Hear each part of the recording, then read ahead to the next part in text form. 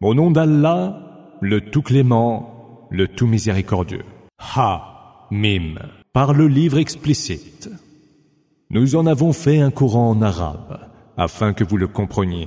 Il est certes auprès de nous dans le livre matriciel, bien haut et plein de sagesse. Allons-nous donc vous délaisser et vous priver du rappel parce que vous êtes un peuple porté aux excès?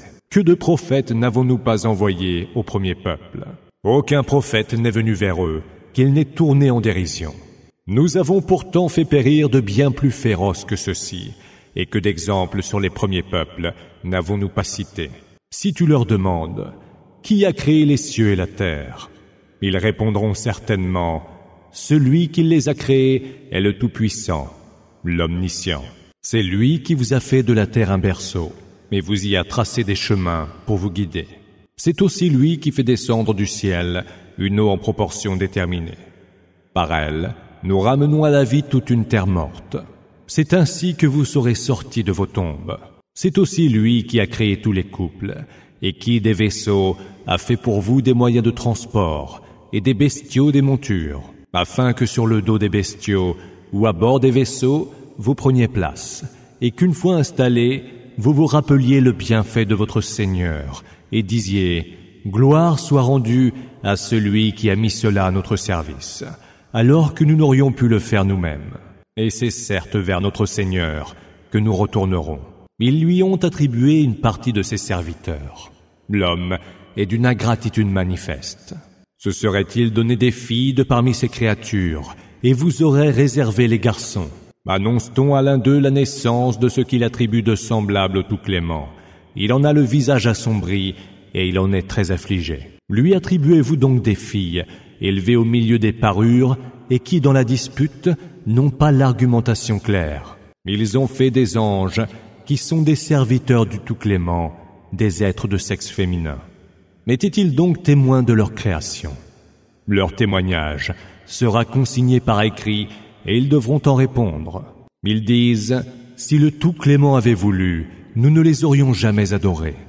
En vérité, ils n'en ont aucune connaissance, ils ne font que supposer. Ou alors, leur avons-nous déjà donné un livre, auquel ils tiendraient fermement? Or, ils disent, nous avons trouvé nos ancêtres, embrassant telle religion, et nous sommes engagés sur leur voie. C'est ainsi que nous n'avons jamais envoyé avant toi un messager pour avertir une cité, sans que les plus opulents de ses habitants n'aient déclaré « Nous avons trouvé nos ancêtres embrassant telle religion, et nous suivrons leur exemple. » Le messager avertisseur leur disait « Et si je vous proposais meilleure direction que celle dans laquelle vous avez trouvé engagés vos ancêtres ?» Les nantis répondaient alors « Nous mécroyons certes en ce message qui est le vôtre. Nous tirâmes vengeance d'eux. Vois quel fut le sort de ceux qui ont osé démentir. Évoque, quand Abraham dit à son père et à son peuple, « Je suis totalement innocent de ce que vous adorez, excepté celui qui m'a créé et qui certes me guidera. » Il fit que cette parole fut perpétuée par ses descendants dans l'espoir de les faire revenir à Allah. Or, j'ai accordé à ceux-là et à leurs ancêtres la jouissance des biens de ce bas monde, jusqu'au jour où vinrent à eux la vérité et un messager explicite. Mais lorsque la vérité leur fut parvenue, ils dirent « C'est de la pure magie et nous y mécroyons. » Mais pourquoi s'étonnèrent-ils? Ce Coran n'est-il pas descendu en révélation sur un notable de l'une des deux cités? Est-ce que ce sont eux qui répartissent la grâce de ton Seigneur? C'est nous qui avons partagé entre eux leurs moyens de subsistance en ce bas monde, et les avons élevés en rang les uns par rapport aux autres, afin qu'ils puissent être au service les uns des autres. La miséricorde de ton Seigneur est meilleure que tout ce qu'ils amassent. Si ce n'était pour éviter que tous les hommes ne se réunissent en une seule communauté de mécréants, nous aurions fait que ceux qui mécroient aient des maisons aux toits et aux escaliers d'argent pour y monter. Nous aurions mis à leurs maisons des portes et y aurions installé des lits sur lesquels ils se reposeraient, et y aurions prévu des ornements. Mais cela n'est que jouissance de la vie en ce bas monde, alors que l'autre monde, auprès de ton Seigneur, est destiné aux gens pieux.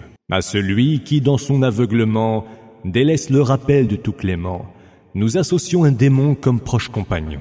Ils, les démons, les repoussent loin du droit chemin, et eux, les hommes, s'imaginent qu'ils sont dans la bonne direction. Viendra alors le jour où tel homme comparaîtra devant nous et dira à son compagnon démoniaque: « Plût à Allah qu'il y eut entre toi et moi la distance séparant le levant du couchant. Quel horrible compagnon tu fais! Aujourd'hui, il ne vous servira à rien, alors que vous avez déjà fait preuve d'injustice, d'être solidaire dans le supplice. Serait-ce donc toi qui pourrais faire entendre les sourds, montrer la voie aux aveugles et à tous ceux qui sont en plein égarement? Que nous te fassions disparaître ou pas, nous tirerons de vengeance. Que nous te montrions ce que nous leur avons promis ou pas, nous avons sur eux tout pouvoir. Tiens-t'en donc avec fermeté à ce qui t'a été révélé, car tu es sur une voie droite. Ce rappel t'est certes destiné à toi et à ton peuple, et vous serez interrogés à son sujet. Demande donc au messager que nous avons envoyé avant toi. Avons-nous établi, en dehors du tout clément, des divinités à adorer? Nous envoyâmes Moïse, muni de nos signes, à Pharaon et à son assemblée de notables, auquel il dit: « Je suis le messager du Seigneur de l'univers. » Mais lorsqu'il leur eut montré nos signes, ils se mirent aussitôt à en rire. Nous ne leur avons montré aucun signe qui ne fût plus éclatant que l'autre. Nous sévîmes donc contre eux pour les faire revenir à nous. Ils dirent: « Ô toi le magicien, implore donc pour nous ton Seigneur, en vertu de l'engagement qu'il a pris envers toi, et nous trouverons certes le droit chemin. » Mais lorsque nous eûmes mis fin à leur supplice, voilà qu'ils se parjurèrent. Pharaon lança à l'adresse de son peuple: « Ô peuple mien, n'ai-je pas en ma possession tout le royaume d'Égypte et toutes ces rivières qui coulent à mes pieds? Ne voyez-vous donc pas? Ne suis-je pas meilleur que ce pauvre air qui articule à peine ces mots? Que n'ont été lancés vers lui des bracelets d'or, ou que ne sont venus les anges avec lui comme compagnons? » C'est ainsi qu'il manipula son peuple, qui alors lui obéit, car c'était un peuple de pervers. Irrités de leur comportement, nous tirâmes vengeance d'eux et les noyâmes, tous autant qu'ils étaient. Nous en fîmes un précédent et un exemple pour les autres générations.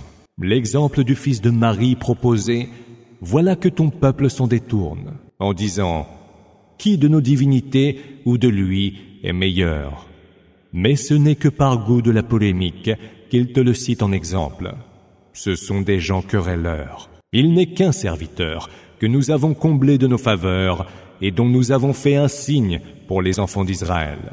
Et si nous voulions, nous établirions à votre place des anges qui vous succéderaient sur terre. Jésus sera un signe de l'arrivée de l'heure. N'ayez aucun doute au sujet de celle-ci. Et suivez-moi donc. Voici une voie droite. Que Satan ne vous repousse pas loin de la foi. Il est pour vous un ennemi manifeste.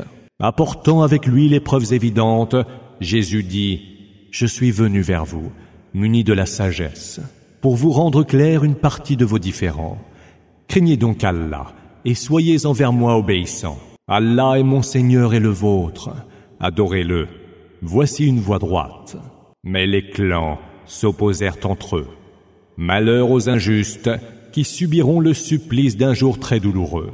Qu'attendent-ils, sinon que l'heure fonde sur eux à l'improviste et sans qu'ils la sentent venir? Les amis seront en ce jour ennemis les uns des autres, à l'exception des gens pieux.